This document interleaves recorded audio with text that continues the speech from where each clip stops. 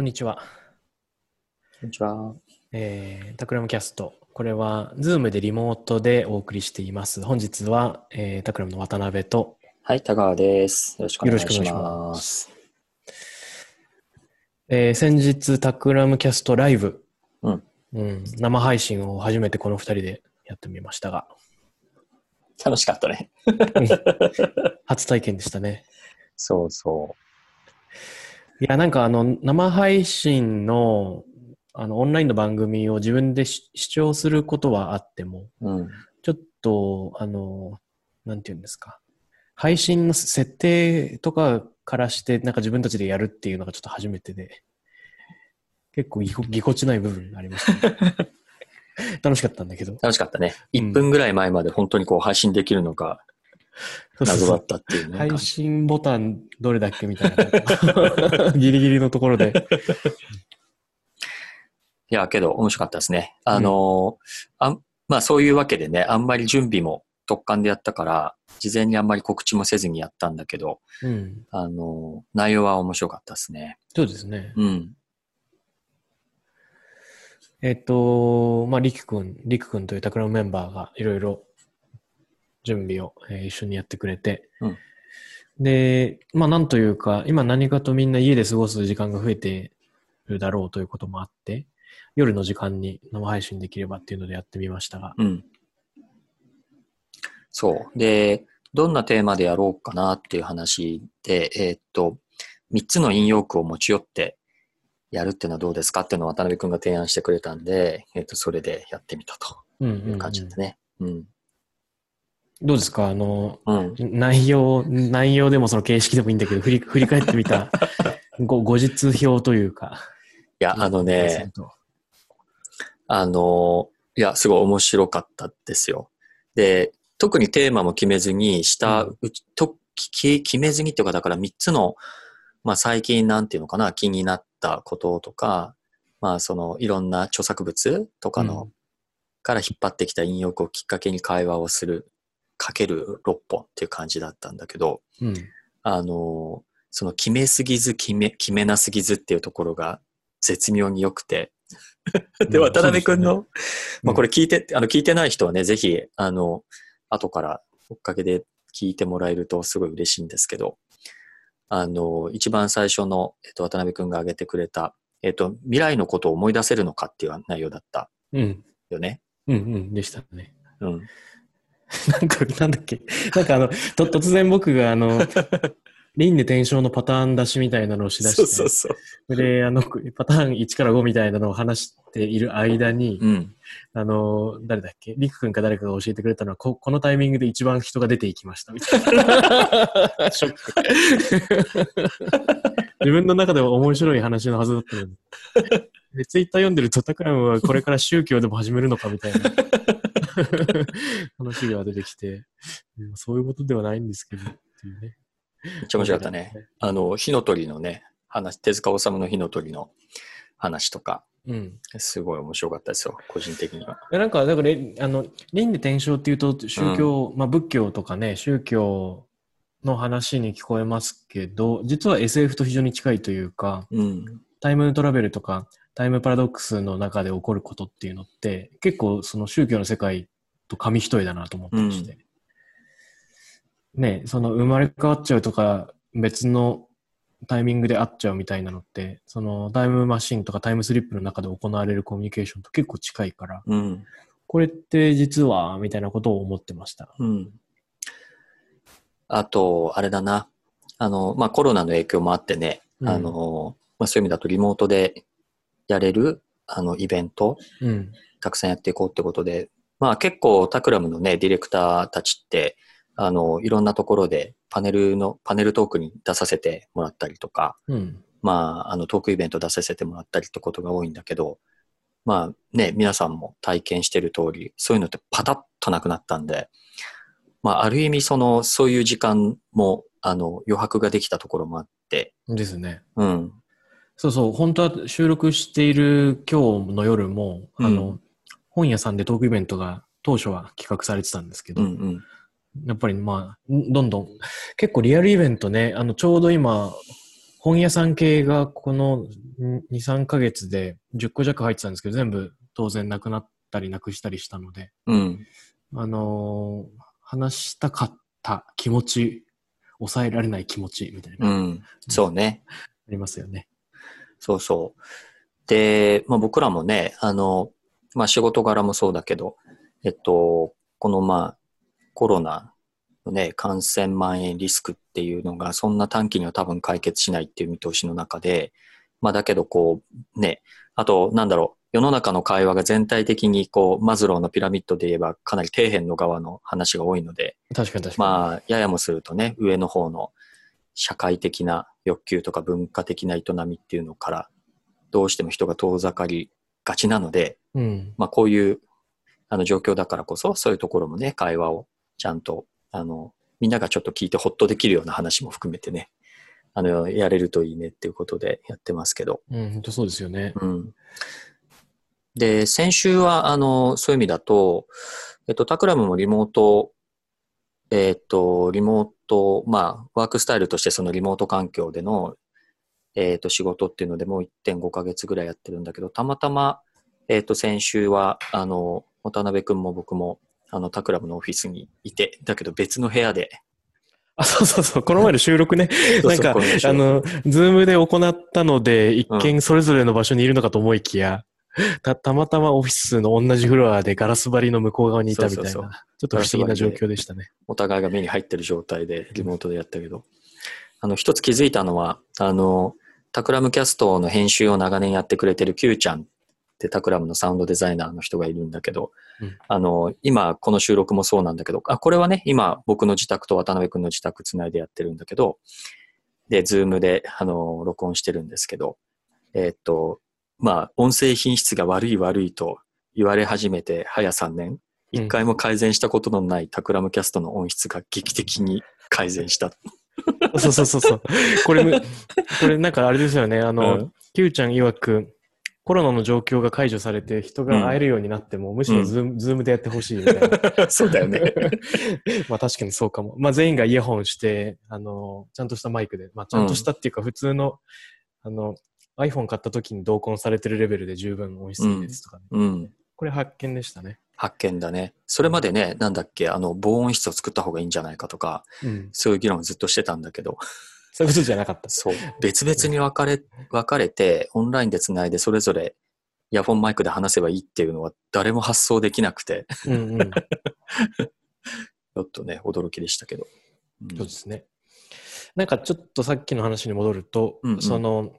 マズローの5段階欲求の底辺の方に集中しちゃいがちみたいな話があったんですけど、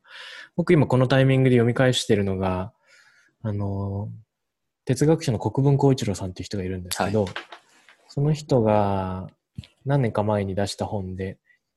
暇と退屈の倫理学っていうやつがありまして、まあ、なんで人は退屈を感じてしまうのか。今検索してみて。そうそう。で、いかにその退屈を紛らわそうとしてきたのか、みたいなのが、論じられてる思想のその歴史と現代のその世相みたいなところを、まあ、順番に辿っていきながら、哲学書とか読んだことない人も、つるつるっと読める、非常に面白い読みやすい本なんです。すごく。311直後の、あれなのかなこれ。そうですね。やっぱこれ今こそぜひ読みたい本っていう感じになってて、帯に一言引用が載ってるんですけど、その引用が何かっていうと、人はパンがなければ生きていけない。しかしパンだけで生きるべきでもない。私たちはパンだけでなくバラも求めよう。生きることはバラで飾られなければならない。っていうようなことを。で、これってウィリアム・モリスって産業革命のタイミングのアーツ&クラフト運動を主導したモリスいますけど、モリスの言葉を国分さんがちょっと半歩先に進めたっていう感じの言葉なんですね。で、彼もそのね、粗悪な産業革命、生産革命で粗悪なものが生まれた時にこういうんじゃないだろうって言って、職人の作ったものっていうのをめでて生活の中にアートを取り込むっていうのを、ね、唱えましたけど、まさにそういったこと、その必要最低限のマズローの底辺の部分でね、今はもう食料の買い出しみたいなのみんな必死なタイミングがあると思うんだけど、それはもちろん生き残るために大事でありながら、それ以外の部分をちゃんと意識的に取らないと、まあ、結構ね、心がすさんでいってしまうっていうタイミングだと思うから。そうだね。なんか、ツイッターとか見てても、そこのことを言い始めてる人たちがすごい増えてるし、海外でも、あれだよね。なんか、読書の話とか、うん、ちょっとアートを見る体験をバーチャルでキュレーションして提供しようとか、うん、デジーンが、なんだっけ、今見るべきデザインドキュメンタリー10選を公開してたりとかね。ですね、ですね。うん。そうそう、いろんなメディアがおすすめの、時間の使い方、コンテンツ出してくれてますよね。これは嬉しい。読書はいいよね。なんかやっぱ文字情報でニュースがさ、かなりこう、なんだろうな、刺激の強い、こう、フローな、しかも、刻々と確認せざるを得ないようなね、情報をこうどんどん出すので、ずーっと見てると、自分のこう、なんていうの、MP が消費されていくのでね。そう知らないうちになんですよね、しかもね。そう。本読むとすごい回復するよね。わかる。で、これがですね、個人的に超おすすめの本が2冊ありまして、まさにそのフローとストックじゃないけど、メアリアン・ウルフっていう、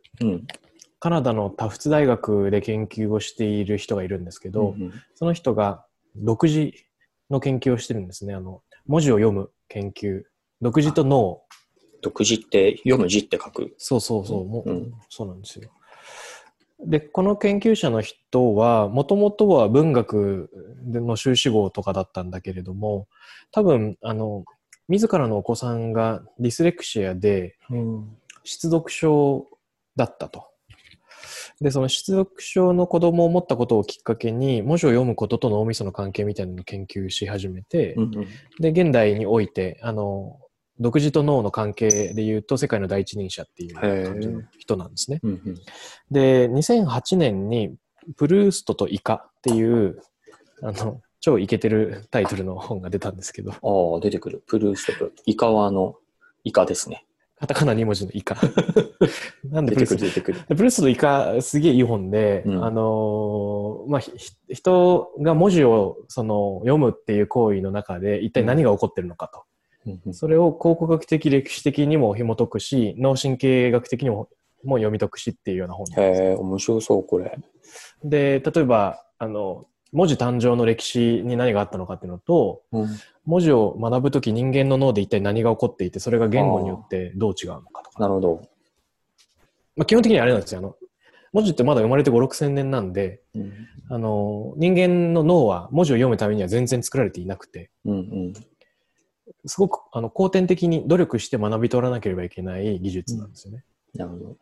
だから、結構アクロバチックに、この著者はサーカスって言ってるんですけど、脳のいろんな箇所をネットワーキングさせながら無理やりアクロバチックに行うっていうのが読書らしくて、で当然それがうまくできないっていうことは高確率で起こり得るので、失読症の人がいるっていうのは全然不思議じゃないっていうようなことなんだけど、で例えばソクラテスがね、文字の利用に大反対して、なんか絶対文字に起こすなとか、文字は読むなということを叫んだりしたわけですけど、それと現代の人が、一部の人が例えばスマホは使わないとか、ソーシャルメディアは使わないとか、新しいメディアを利用することに拒否感を示す人と結構相似系だなというようなことが書いてあったりとか、結構面白い本なんですよ。面白そうだね。文字つながりでいくと、渡辺くんは読んでるかもしれないな。ダンバースっていうのを提唱してるロビン・ダンバーさんって、この人は文化人類学者なのかな。ダンバーさんの本の中でいい本がいくつかあるんだけど、言葉の起源っていう、ロビン・ダンバー、言葉の起源。ちょっとググってみます。読んでないかも。猿の毛づくろい、人のゴシップっていう。何それ。ダンバースって、友達の友達は、ほら、みたいな、ああいうこう、6時のつながり。6時のつながり、みたいな話とか、あとコミュニティを数で切っていくと、100から150人ぐらいのところで、大体一つの臨界点を迎えるみたいな、それダンバー数って言うんだけど、なんか、なんだろう、一つのその部族みたいな、家族とか部族とか、なんかこう、狩りをするときの、なんだろう、一個小隊の、数とかね、なんかそういうので、数をどんどん増やしていったときに、どこでこう、なんか、直接民主性が発生するかとか、どこで間接民主性が発生するかみたいな、なんかそういう研究してる人がいて、でね、このダンバーさんの本の中にその言葉の話があって、で、確かなんかね、なんだっけな、毛づくろいと噂話が、なんか近いとか近くないとかそういう話だったような、俺もちょっとディティールをあんまり正確に覚えてないんだけど、なんかそういう話とかがあって、これも面白いですよ。なるほど、ちょっと見てみよう。面白い本です。なんて探したらいいんだっけ？言葉の起源、ロビン・ダンバー。出てきた。あと、友達の数は何人とかね、ダンバー数とつながりの進化心理学。ダンバー数のダンバーさん。そう、ダンバー数のダンバーさんです。はあ。こういうご時世でもあるしね、ダンバー数ちょっと今読み返してみると面白いかもしれないですね。確かに。そうですね。指数関数的に人との出会いから、感染が増えるみたいな話につながってきます、ね。そう。興味深い。あれだね。読書をしよう。でね、なんで、メアリアン・ウルフの話をしたかったかと。はいはい。彼女がこのプルーストイカとか、今年出た次の本があるんですけど、そこで提唱してる。で、今年出た方がなんで大事かっていうと、やっぱり2008年バージョン、プルーストイカバージョンだと、まだ、ソーシャルメディアとか、スマホに人類がどっぷり浸かりきる直前だったので、そういったものを利用しすぎると人間の脳にどういう悪影響が起こり得るかっていうのの研究がほとんど進んでなかったんですよ。で、その辺がだんだん分かってきた今書かれた本だっていうのは超大事で。なるほど。で、彼女が話してるのは、深い読みっていうのがあると。で、読書には深い読みっていうものがあって、で、デジタルデバイスで行う読書っていうのは深い読みに入るのが非常に難しいんだっていう話をしてるんですよね。で、基本的には読書っていうのは非常に脳みそに良くて、あらゆる感覚をミラーニューロンでもって、あたかも登場人物が例えば体験していることが自分が体験しているかのように、運動中枢さえもその刺激されたりする、みたいなのが読書体験のその共感の力で、だからこそ人の喜びや痛みが分かるようになってくるし、想像力がうんぬんなんだけど、脳は鍛えられてくるんだけど、デジタルデバイスを使うと、とにかく複数のその、ディストラクションというか集中力が奪われてしまう理由があるので、他の通知が来るとかね、もしくは簡単に飛ばし読みできちゃうとか、そういった理由から、深い読みに至れないらしいんですよ。それによって熟練した読者でさえもどんどん脳が使われなくなっていく。なるほど。で、紙の本の大事なところっていうのって空間野が刺激されたりするところらしいんですね。なるほど。面白いね。これデジタルデバイスでは起きないことらしくて、でも確かに言われてみれば、見開きのね、本の、大体なんかページ後半の左下ら辺に書いてあったようなキーワードとか言ってバッとこう戻れるじゃないですか。で、デジタルだとその空間性みたいなのが出てこないので、人間の使われる脳の部位がなんか変わってくるらしいんですよ。なるほどね。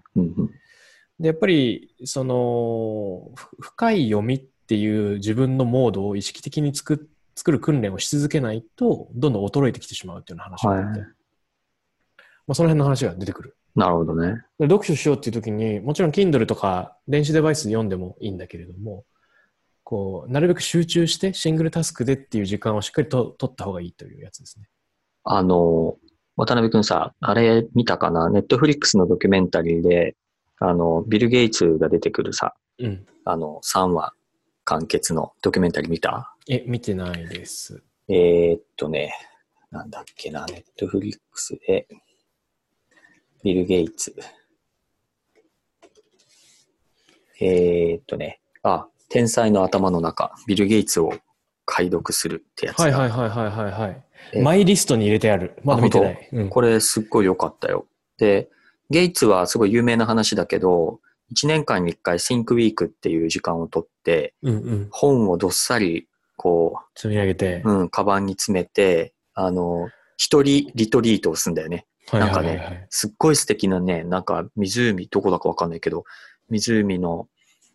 なんだろう、こう隣接したとこ、小屋みたいなのがあって、まあ持ってんだろうね、自分が別荘として。で、小屋の中に一人で行って、で、本をこうどさっと置いて、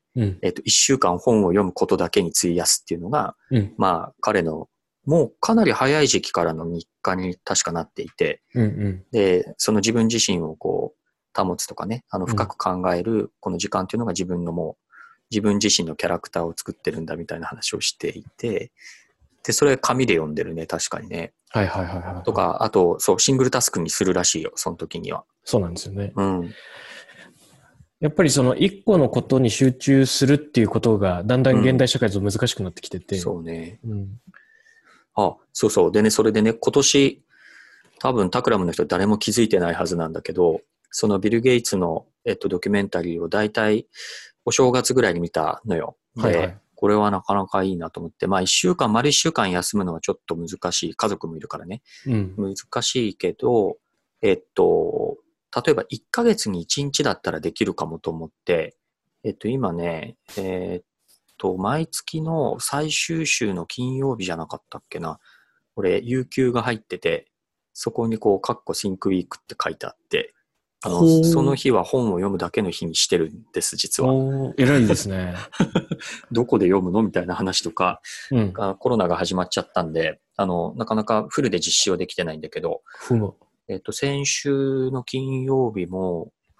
確かね、午後のある時間からはもうずっと本読んでて。いいですね。そういう時間もいいっすよね、なかなかね。なるほど、僕もそれやろう。すごいおすすめ。うっかりね、なんか、ちょっと席を立ったタイミングでスマホ触っちゃったりするんですよね。するね。けど今、渡辺くんから言われたけど、とはいえ、普通にスラックで通知来たら、本読むの中断して、なんか夜やっちゃったりしてるから。完全にシャットダウンするのは結構あれだね。だけど、やってみると、なんか得難い体験がありそうな気がするよね。そうなんですよ。やっぱり結構、瞑想的な効果はありますよね。自分の中に深く入っていく行為でもあるし。そうだね。ちょっと今度は気をつけてやってみようかな。で、タクラムキャストライブから随分話がスライドしてきたけど、タクラムキャストライブで、何をしようと思ってやったのかは、最初冒頭話したけど、これから何をするつもりなのかの話もちょっと、オーディエンスの皆さんにしといた方がいいかな。そうですね。まあ、これがちょっと、この収録がいつ配信されるのかわかんないけど、この収録日というのは実は3月30日で、今からすると、明日の夜、タクラム東京、タクラムロンドン、タクラムニューヨークの3拠点をつないでライブをするという。これも楽しみですね。楽しみだね。なんかライブでズームでやるからこそ、なんかやりやすいというか、タイミングがありますが、まあ、もともとはそのみんなが家できっと過ごしてるだろうからっていうので、始めてみたものの、なんて言うんでしょうか。もうちょっと新しい、ね、ちゃんとリスナーの人たちと交わりながら進めていくような、総合メディアみたいな感じの入り口にしていきたいっていうのはありますよね。そう。だし、今ね、ちょうど、まあ、各都市の状況とかもね、みんな知りたいだろうしね、メディアから入ってきてる情報もあるけど、クリエイティブ系の人たちから見た、その都市の状況とかもね、確かに聞きたいだろうし。そうですよね。デザイナーの友人から Facebook グループへの招待が先週あって、全世界のまあ、コロナ系のビジュアライゼーション、どういうのがあるかっていうのをみんなでこう投稿し合うみたいな、なんかプライベートグループがあるんですけど、そういうふうにそのクリエイティブな人たちが何ができるかとかっていうのを考えながら、リソース共有したり物を作ったりっていうのもどんどん進んでると思うんで、その文化圏で触れられることみたいなのを一人一人聞いていくっていうのも今後もやっていきたいですね。そうね。テーマはあれだよね。ちょっと走りながら考えるっていうのと、やり方もどんどん、なんだろう。ちょっともう、毎回。失敗したのは、ペリスコープで配信して、ペリスコープでみんながコメント書いてくれてるの全然拾えてなかった問題っていうのがそうそうそうありそう。まして、あれどうやって拾うの？あれ結局ペリスコープで自分も画面開いてなきゃコメント読めないってことですよね。そうね。とか、開催の時間帯をね、前回は7時だったけど、うん。明日は10時からうん夜、うんうんうん。ちょっとみんながゆったりしてる時間帯にやってみようかとかね。ですね。うん。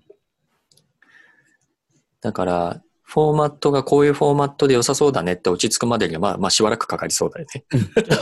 皆さん温かい目で見守ってっていうのと、リクエストとかコメントとかをね、ぜひ、ハッシュタグタクラムキャストとかで、もっとこうしてくれみたいな。うん。なんかもらえたら嬉しいですね。長く聞いてる人たちからすると多分、音質の改善が一番嬉しかったりとかね。まあ、それそうかも。なんかいいように聞きやすくなったのみたいな。今日のやつもね。とか。で、一応、まだちょっと対応できてないけど、アーカイブ版を、YouTube に、後からも見れるようにしていく予定だけど、まだできてないね、確か。あと、気軽に家からログインできるって意味だとゲストを呼びやすいですよね。あ、そう。ゲスト呼びたい。うん。呼びやすい。うん。それはやりたい。こういうふうになんか強制的に生活の仕方が変わる中で必要に応じて生み出される新しいものがあるっていうのは楽しいですね。そう。だから多分ね、前提の条件というか環境の制約がずれたので、うん、別のね、最適解が出てくるわけだけど、まあ面白いよね。今までの方法があまりに当たり前だったから、